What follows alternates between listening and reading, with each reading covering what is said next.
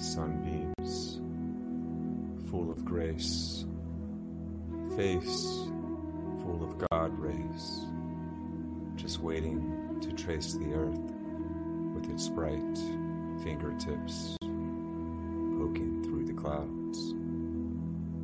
Mountain peaks and folds shape the sky, and trees in ruts and grooves and smooth and jagged lines, through curves and spinning limbs, climb to catch the light. All shapes found by winds and waters, flowing fluid creeks and streams, bounding rivers and ocean waves, hurtling, burrowing, and crashing in on themselves, spilling from clouds and waves and torrents, gliding as soft mists. All that is and ever was shines on the surface as slow reflections on still lakes, just waiting to be melted with. Notice how it practically shimmers when it's seen, as if every glimmering surface shines in gratitude the moment it's greeted.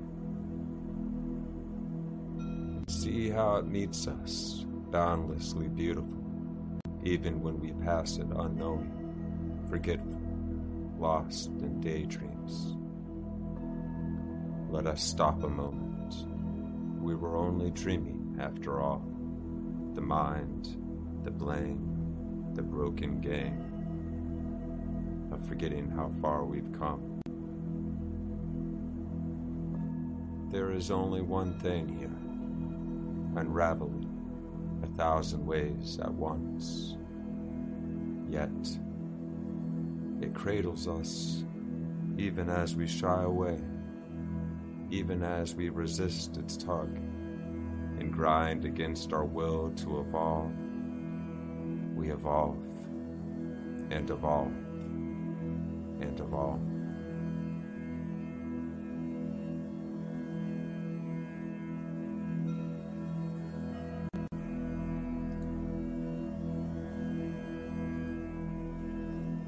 Old dreams fade in the face of your reflection. I find myself in stasis, savoring the connection. For of all these fleeting moments, I can bring nothing back. No word can break the surface. You must dive in to find it. Head first, heart open, clear of expectations, to see for yourself. And if you see it, let it be known that hope can only be created.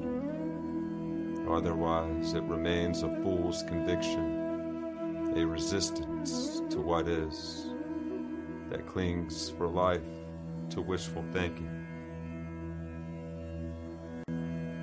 A leaf floating by, stirred up from the fathomless well of this potentiality, sings as one with the law of emergence. It calls for right purpose, a reason imbued with meaning, and I have a hunch that only in service may it be known. Yet, who isn't afraid to shed their skin? And how many times must this mind fool at recorporating this person? I long to let it go, to be freed of the dizzying spell, the attachment to this moral coil, to be or not to be. Now that is the question.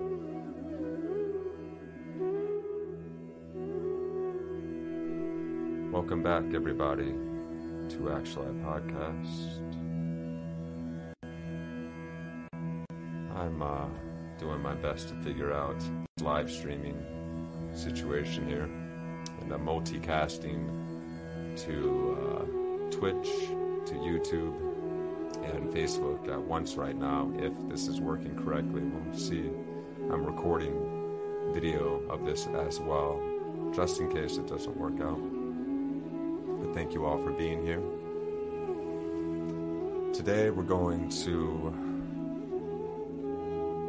look for the cure together, the cure to what ails us individually, collectively as a species. And we're not going to find any one exact cure, but we're going to try and get to the roots of what is causing the myriad crises facing our world today, and the crises that we face within individually. As we've discussed in previous episodes of this podcast, we may be the change we wish to see, and perhaps this is the most effective way of changing the world, changing it from the inside out. And it's asking a lot. And, I'm no great authority of knowledge.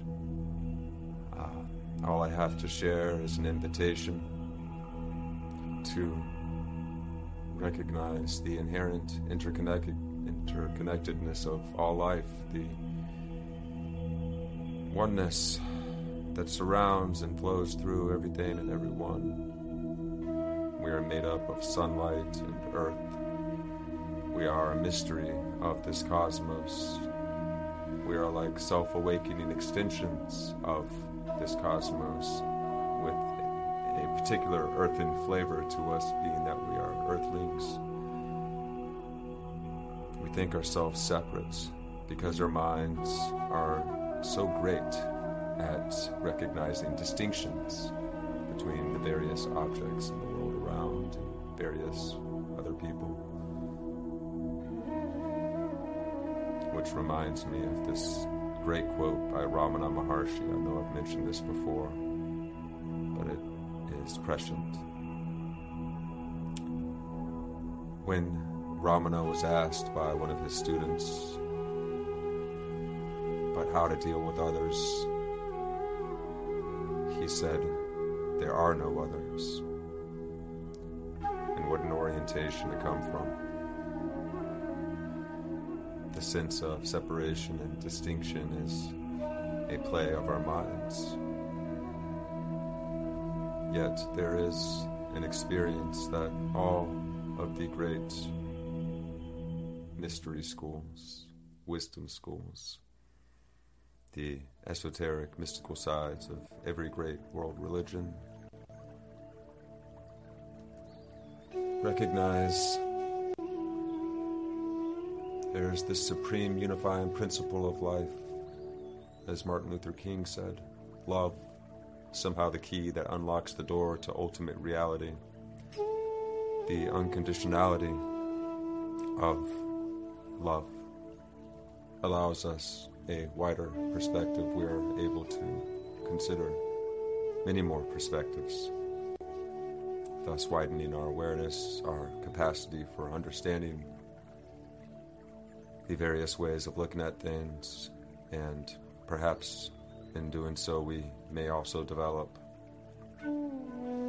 ways that allow us to overcome the great crises we face within and in the wider world. I'm barely keeping track of my train of thought here. We came here for a reason today. There was a video I watched recently with a gentleman named Nate Hagens and another gentleman named Daniel Schmachtenberger. Or Schmachtenberger, I'm not sure. But it was beautiful. It's part 3 of a series, and it's an ongoing dialogue. And Nate is an economist, and Daniel Schmachtenberger is a systems theorist. I guess they're both systems theorists, and we'll explore systems thinking just a little bit today. But they have been following the great many existential, meaning life-threatening crises that our species faces. for over a decade and longer. And in doing so, they have recognized that perhaps there is a way for us to approach these extremely complex challenges. Maybe there is a mode of being that allows us the greatest capacity and the greatest hope of beginning to solve the challenges that we face. And, it's no stretch at this point in history. I feel I can say that just about everybody in the world recognizes that we are in particularly disruptive, destabilized times. The rate of change seems to be accelerating, and there are many, many different challenges facing us individually and in our societies and in the wider world. I don't have to list them off right now. What we're looking for is a way to even begin to approach all of this. Actionable hope, not just some naive, flippant hope, but actionable hope. So, before we begin to try and take apart and understand the complex challenges that we face, how may we work together and optimize our own individual selves to be the most effective change that we wish to see. So, I'm going to share the screen with you guys here. And let's hope that I'm doing this correctly. This is a learning experience. I'm doing this late at night so that if I goof, no big deal. Okay, you can see that. Here's the poems that we just read from September 24th and September 25th were those two, and you can check them out on my page, Christopher.Kinley on Instagram. There's photos that go along with all the poetry I write. If you're interested, feel free to join there. You can also join us at actuali.podcast on Instagram. Search us out. We're on YouTube, and we are on Facebook. We're on many places. So, yeah, we're on all the major podcast networks as well. So Stitcher, Spotify, Apple Podcasts, Google Podcasts, etc. And your likes and subscribes help this cast reach more people. So if you think that this is even moderately useful or you enjoy any aspect of it, there's a lot of different episodes so far. Then, share with friends and family. Or at least drop a like and subscribe. And it really does. It helps this podcast reach more people. Because of all of you listening, the podcast has already been heard over 70,000 times in dozens of countries around the planet, and we get like 100 or more new listens every day, which is super humbling. Never expected that, but I'm thankful for it.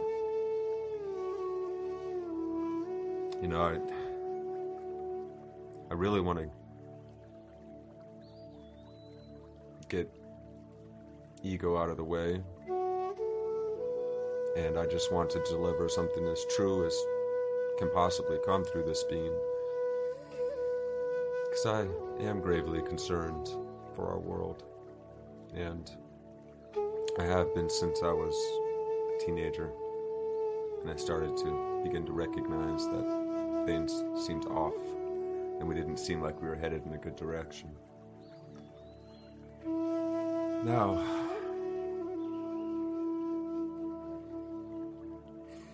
I don't know, I just follow this natural compulsion, and I offer this invitation. It seems that when we avoid what increases our anxiety and increases our depression, it's like our body has this physiological way of showing us when we're not doing something. It shows up as anxiety and depression, but that is there because we are not being wholly present to the moment, to our hearts, to our deepest, most loving desires for the world and for our family and friends. We can realign that purpose. We can fall in love with this world just as it is, with all of its faults, all of our failings. And we can work together to make it a better place for those who come after. I can only imagine the distress that young people must be feeling, particularly children, when they see that the adults are not getting along, and worse, they're not able to agree on anything. They don't even seem, in large part, interested in conciliation or compromise. That's got to be very unsettling. I remember feeling shades of that when I was younger, and I can only imagine how much more magnified it is today. So, this is a nonpartisan podcast. We're not taking anyone's side. We're taking the side of love and this planet, and we as Earthlings, we as extensions of this planet, who are not so separate as we think ourselves to be from each other or from the world around us. I don't want to come off as preachy here either. I just want to share some bit of hope. So here's something really cool. A podcast that I was listening to recently. This is Daniel on the left. This is Nate Hagens on the right. Nate Hagens runs this website, The Great Simplification, and there's several great videos, amazing videos on there that are basically outlining the challenges that we face, and I'll read a little bit from the website right now. The Great Simplification with Nate Hagens is a podcast that explores the system science underpinning the human predicament. Conversation topics span human behavior, monetary economic systems, Nate being an economist, energy, ecology, geopolitics, and the environment. The goal of the show is to inform more humans about the path ahead and inspire people to play a role in our collective future. Guests will be a wide range of scientists, leaders, activists, thinkers, and doers. And the preface for the show is that we have spent the last half-century harnessing enormous amounts of fossil energy to build a world of complexity like nothing seen before. In the coming century, humanity will experience a great simplification, beginning with the onset of financial and economic turbulence, followed by contraction. The ensuing simplification will be among the most significant events ever experienced by our species. This idea is being brought forth by systems theorists, various scientists that have been studying the myriad existential crises facing our species. And we have a term for the myriad existential crises. We call it the meta-crisis. And what we're looking for is a meta-solution. Not just one solution, but many solutions. And what is at the root of all of those solutions? How can we develop ways of overcoming such seemingly impossible challenges? Well, Daniel Schmachtenberger is going to speak on that now. Daniel Schmachtenberger is one of the founding members of the Consilience Project. I should have brought their website up too, but I'll share a link for you all. What I would highly recommend is to go and look for Nate Hagens on YouTube. Search The Great Simplification or search Nate Hagens and you'll find him. Now we're going to listen as these two dialogue on how we may approach the meta-crisis.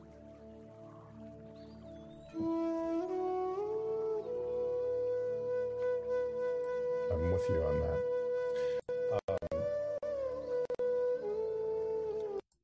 Okay, going back to the original choreography. Okay, the one thing I wanted to share here about worldviews and meta-narratives real quick, and then we go back. If you would have somebody in your team put in the show notes the conversations between David Bohm and Krishnamurti, the link to that, some of the most beautiful things ever recorded on video that I watched and influenced me growing up. And they were in this very deep inquiry about what is the fundamental nature of the problems in the world and what's the fundamental nature of human conflict and poor human choices. And they both shared really insightful frames on it. Krishnamurti's was, when he said the highest stage of intelligence is to observe without evaluation, meaning we actually don't see the world. We see the world through the very limited lens through which we meaning make it. And if you can see the world, if you can sense more deeply, then you can do better sense making. But I can't sense make stuff I didn't even take in, and I'm not going to take it in if I'm pushing it through filters too quickly. So that's very relevant, but I'm actually going to emphasize the one Bohm shared here. Bohm said the fundamental cause of all the problems in the world, environmental, war, all the way down to family conflict, is what he called a fragmented consciousness. And so he talked about wholeness and the implicate order. And that, because remember, he studied with Einstein, and Einstein said it's an optical delusion of consciousness to believe there are separate things. There is in reality one thing we call universe. And it's such a deep thing to think about what Einstein was saying, because it's like, I think of myself as a separate human a lot of times, but what am I without the sun? I don't exist at all, right? What am I without the electromagnetic field? I don't exist. What am I without the Higgs boson? I don't exist. What am I without plants or algae or the biosphere or the ozone layer? So me as a separate thing is actually a misnomer. It doesn't even exist. It's a what Einstein called a delusion of consciousness, to believe that there are parts that just because there's distinction, we think they're separable, and they're not separable. So then, of course, in that delusion, we can try to optimize for a part at the expense of something else, either on purpose or without knowing it, and we cause a lot of problems. If you do it without knowing it, we call it mistake theory and externalities. If you do it intentionally, we call it conflict theory, war, oppression, whatever. So David Bohm said the underlying cause of all the problems is not perceiving from wholeness first. And it's so true that, like, the generator function of the generator function, the deepest thing starts there, which is, if you think about it in terms of, I can try to benefit myself in the moment at the expense of my future self. That's the one marshmallow activities. But that's the connection to my temporally momentary self, and not to the wholeness of myself across time.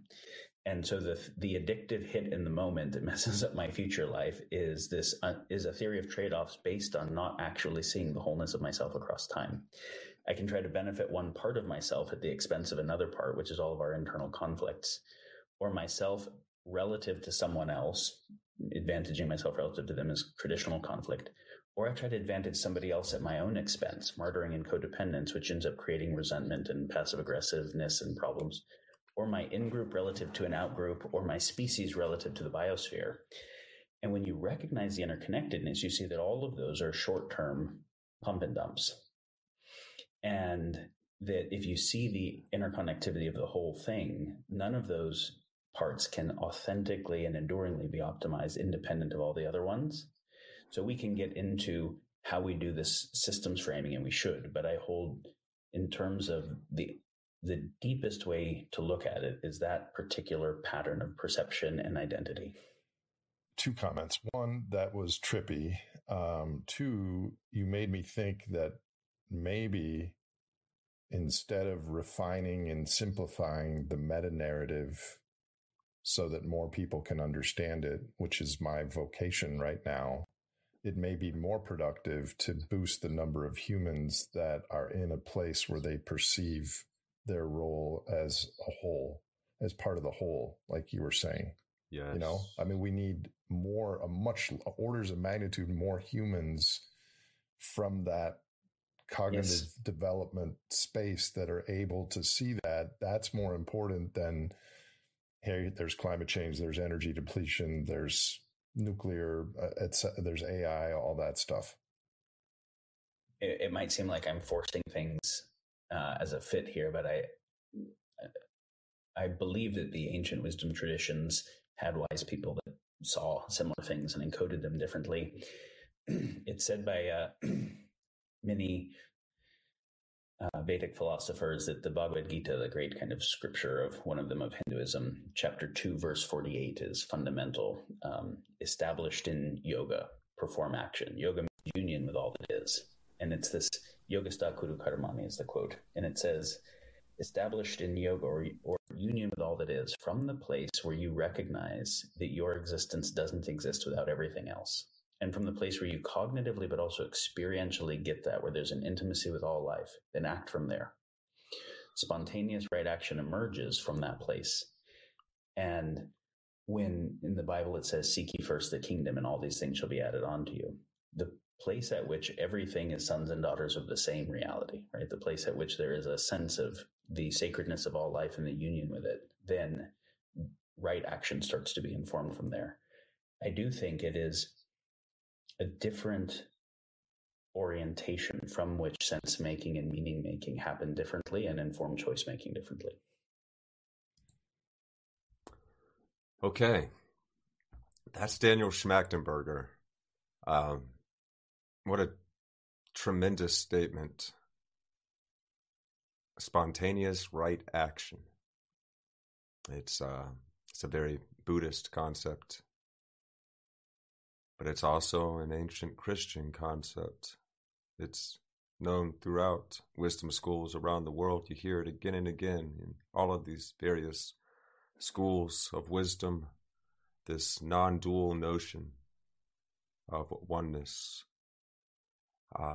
I happened upon those videos between David Bohm, colleague of Einstein, and Jiddu Krishnamurti some years ago, and they floored me. I had been listening to Jiddu Krishnamurti for some time, who was known as the world teacher. And there's an amazing story behind Krishnamurti, but maybe we'll explore that later. Anyway, he had conversations with David Bohm. They became friends at one point, and they had this series of dialogues that they recorded over the course of over a year, I believe. Several dialogues, each of them over an hour. And they were wrestling with this very subject. How Daniel happened upon that when he was so young. He must have had amazing parents to have access. I understand that he was homeschooled. He talks about that in this episode. But they must have had these recordings, these dialogues on VHS tape or something. I don't know how he came across them, but he did. And what a boon. What a helpful thing to come across when you're so young, and what a great gift to have somebody who has lived their life cognizant of this so heady realization, the sense of the sacred, the sense of that which transcends, is something that humans have been wrestling with for eons. Yet, as I mentioned, all the ancient wisdom schools have recognized as the supreme unifying principle of life, the sense of oneness we can all experience through various methods. There's breathing techniques, there's fasting, there's sleep deprivation, there's vision quests, there's sitting in a cave in pitch dark and meditating for days on end. There's meditating for years. There's plant medicines. There's surrender. There's both inward and outward ways of accessing the ineffable, the transcendent great mystery, the source of this existence, it remains a mystery. Yet it can be known experientially, and everybody has access to this. It is an inbuilt capacity for us as humans. So yeah, that's Daniel Schmachtenberger, that's Nate Hagens. There's one more part I wanted to share from this video, where Daniel goes a bit further into it. In fact, it looks like I actually noted 2 more parts. So we're going to go ahead and zoom ahead now to around 1:03:06. Here we go. Day. And then I couldn't think about anything else, because I'm like, wait, we're just focused on our own little life going well, and there are billions of other sentient beings that are just being completely fucking tortured and then murdered in a torturous way. Like, what's wrong with my species? And how can I just be focused on my own personal life and be stoked when that's happening? Like, I can't. Like, you'd have to be so disconnected that you're a sociopath in a way to just be focused on your own life and stoked. And that was the beginning of feeling very suicidal about these things for me. Because I'm like, this planet is like, the way that we're operating is so fucked. I just can't be complicit with it. I want out. Doesn't make sense. And then I'm like, well, that doesn't help any of the animals. And so I can't do that. And then I'm like, but I also can't just feel like my life is a success with that being the case. So like, I can't kill myself, but for my life to succeed, theirs has to be better. So how do we fix factory farms? And of course, that was the first one. Then it went from factory farms to also whaling, and then overfishing, and then clear cutting of the forest. And then it started to look at extreme poverty of people, and it just grew. But it's that insight of like, there's no way to actually be sane in the world and see it clearly, and then just hold our life separate from everything else. So the only way through for me is actually, how do we make a more sane, kind, just world? And I think different people get exposed to things at different points, but if they have some time and space to feel, it's a very natural human process. Thank you for that. Yeah, this makes me think about the period of time during the war in Iraq, leading up to the war in Iraq. I was doing a lot of reading. I was very concerned about that war before it even began. And I was searching for ways to understand how we may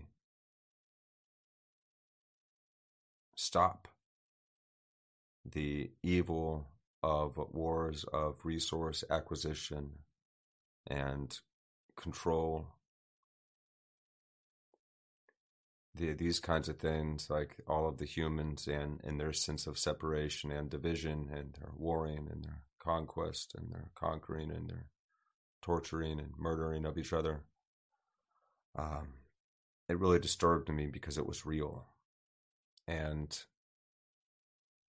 I was really also disturbed by how the media, the major corporate media channels from Fox to CNN, covered that war and also covered 9/11 with their edits of the plane flying into the towers over and over and over again for each commercial break, cinematic, blockbuster, suspenseful music, explosion sound effects, target graphics over maps of the U.S., war on terror, and everyone was talking terror, terror, terror, and we gave up a lot of our civil liberties to put together a massive surveillance state that ended up wrapping around the world.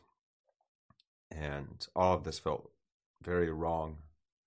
The military-industrial complex, that being the business of war, the weapons proliferators, profiteers, the energy sector that profits from war as well, the drug manufacturers that wanted to get control of opium in Afghanistan, so on and so forth.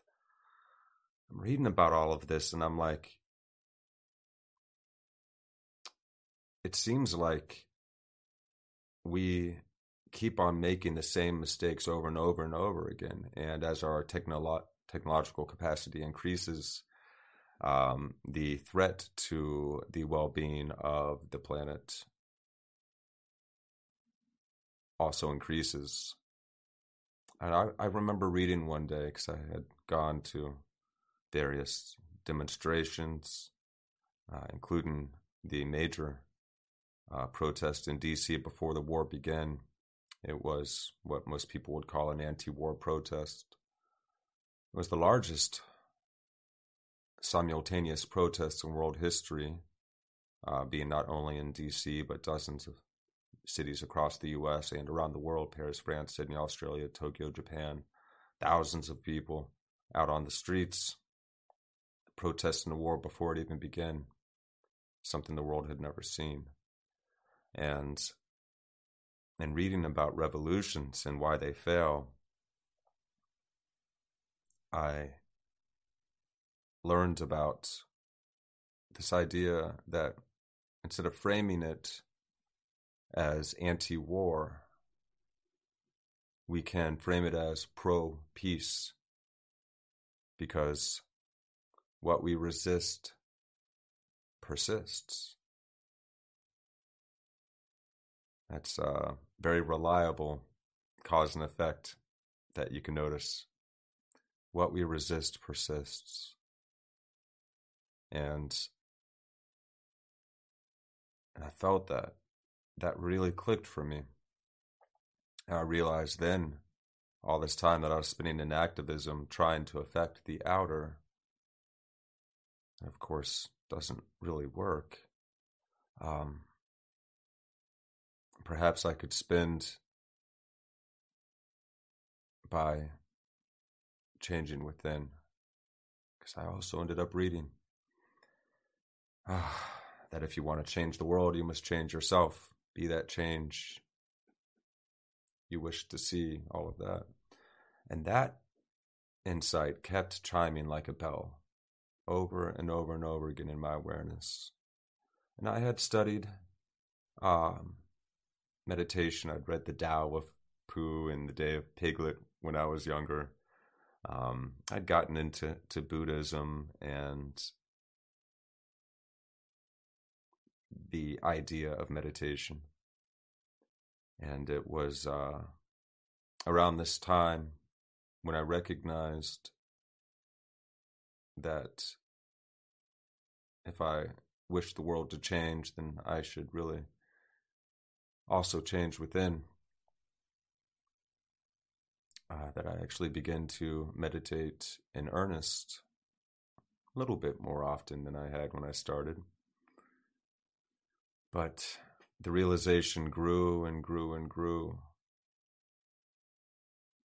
The most effective change comes from the inside out, because as we find that well of peace within, we may naturally radiate that peace in the wider world. There is not an effortfulness to it. There is actually a surrender to love. Something about service seems to put us into the state of communion with Source, so that we may live as Source, as an extension, self-aware extensions of this planet and this miraculous cosmos. What a wonder. It's like we lose that sense of wonder that we had when we were young. And one doesn't have to cast back into some prior state of immaturity to access wonder. No, we always have access to wonder. That's why we listen to music and we go to movies and all of that, because we love that feeling of awe. We love that feeling of wonder. And it's here, ever available. Just look up when you're outside. See the sky. See the trees moving in the wind. See the ongoing miracle that we are cast within, that nobody has any explanation for, yet here we are. And we think ourselves separate, yet we truly are trading atoms with everything around us all the time. We truly are, as Daniel pointed out, made up of sun and earth and We are also the products of the conditioning of our environments, those that we grew up around, the TV shows we've watched, the music we listen to. We are all making each other. We are all taking part in something that is unspeakable. Yet, when we find ourselves rooted in love, there is this sense of interconnectedness, this sense of belonging, and a meaningfulness that is richer and greater and more fulfilling than any temporary salve, than any distraction, than any cookie or candy or anything that we can put into our bodies as we do to try and fill this void in our hearts. So, let's move on to the last clip.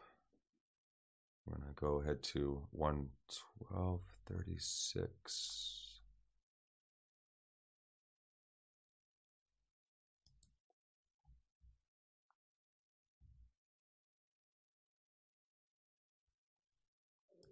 We have to figure that stuff out. Everything we've talked about today that we didn't intend to talk about is from where we approach figuring those things out, right? Where it's not against the bad guys, it is for the thriving of life. It's not premature certainty of either the naive possibility or the cynical impossibility, but something that has been through both of those and holds a deeper humility about how much is in the unknown set, including possible solutions.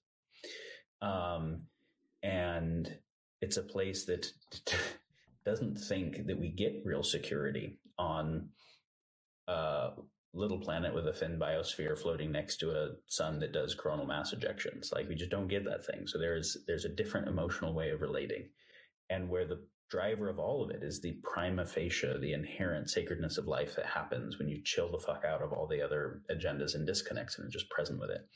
Like, those are the places where, if you come from there, the world, the sense making and the activity is differently motivated and differently informed. Now, understanding the models is still really important. So this is a heart, will, mind all working together. And it's pretty easy to see that any two of those three don't work, right? You get mind and heart and no will, and you get really smart, caring academics who feel broken and hopeless at the impossibility of the world. You get heart and will without deep mental frames, and you get activists who are willing to go put their life at risk to chain themselves to a boat or whatever, but they don't know how to think through strategy at the scope of what has to change. You put will and mind together, but without heart, where there's narrow value systems, and you get the kind of sociopathic rule that currently runs the world, that knows how to be highly strategic, knows how to be highly agentic, but to serve some narrow interests at the expense of somebody else. It takes all three of those together. And so what we're going to be talking about next time is some of the strategic frames or the theoretical frames that inform better strategy, and not a specific strategy, but kind of meta strategy, meaning in whatever domain one happens to be working and as the situation changes. That's where the theoretical frameworks come in. I think it was Bertrand Russell, I don't remember, who said something to the effect of if the only value of knowledge was its immediate, clear utility, then just mechanics would be the only thing really worth studying. The reason one studies philosophy is not so much what you immediately do with it, but what it can do to you. What it can do to you in the way that you relate to all information in all situations from a deeper place. So some of the philosophic inquiry that we go into is not that someone now knows, okay, now I know how to fix climate change or the American democracy or Facebook. It's now I'm perceiving the world with more nuance and more complexity and from a different place, whereby maybe the local PTA issue that I'm about to deal with, I'll have new insights on. And maybe all the things still need tended. All the local things need tended. There will be some people who are listening who are institutional, who work at major institutions, who are oriented to how do we change the financial system and legal system and regulate tech. most of the people won't be working in those domains, but that doesn't mean that it's irrelevant to understand the world we live in better. There's a relevance to have a better understanding of the world, even if you don't know what to do with it exactly, because it can help you perceive differently the situations that you're in and where you can do something with it. So when we get into these frameworks next time, it's not to give certainty about catastrophe. It's to understand the principles that are driving it well enough that you can see applications of them in all kinds of domains. Think about those domains better and start to get a sense of what adequate solutions at scale might entail. Excellent. Okay. So that is all I had for this video today. Those are the parts that I found to be most on topic here as we search for a cure. How may we orient ourselves to the world? I love that point he makes about this coming from wholeness will allow us to partake in all activities much more effectively, be they going to the local PTA meeting or working on larger institutional issues. We all have a role to play, and every single one of us is integral to how this whole thing plays out. That butterfly effect is real. And I was just talking with my great friend Jesse the other day, and he brought up how an interaction goes with somebody at the checkout counter can change your whole day. I love this thought experiment. Just imagine meeting somebody and they give you this genuine smile, and that person's given everyone a genuine smile and a hello when she or he sees them, and it changes our day. You can imagine that somebody that is quite been out of shape after a long, hard week, who perhaps has a lot of trauma in their past, experiences that genuine smile, that genuine caring, and instead of going home and abusing their family members, they go home a little bit more warm-hearted that day, and that person's child does not become the next school shooter. This one smile wraps around the world. A truly genuine smile changes the world, and everything we do ripples out. Every day, I feel like we're saving the world, and that there are so many special moments occurring that are keeping us from teetering further, that we are able to somehow maintain this great experiment. Anyway, I can barely keep my thoughts together at this point. It's getting late, but I thank anybody for tuning in, and look forward to being able to listen to this episode on all of the podcast channels. I'll have it uploaded tomorrow. But for those of you that joined for this live stream, I'm grateful. Thank you. Let's continue looking together. And even if we are doomed to failure, let's do what feels most right and good for one and all anyway, so that we can go out like fireworks. We have so many saving graces, and it feels like this whole grand experiment of life on this planet has already largely been worth it, because we have come to be, aside from our faults, such loving, gracious, creative beings. We write poetry, we make music, we appreciate sunsets and the child's smile, and we love animals, and we love the beauty of the world around us. And I do believe that we can do so much better than this, and we have to. We owe it to the world that comes after us. And in fact, it can be a great honor to serve this world, to serve this miracle of life. Even if one is atheist, how can't you be reverent, filled with a deep sense of reverence and wonder for this infinite universe and the great mystery of self-awareness and the great beauty of love. So, speaking of love you guys. Thank you so much for tuning in to this episode of Actual Eye Podcast. Talk to you soon.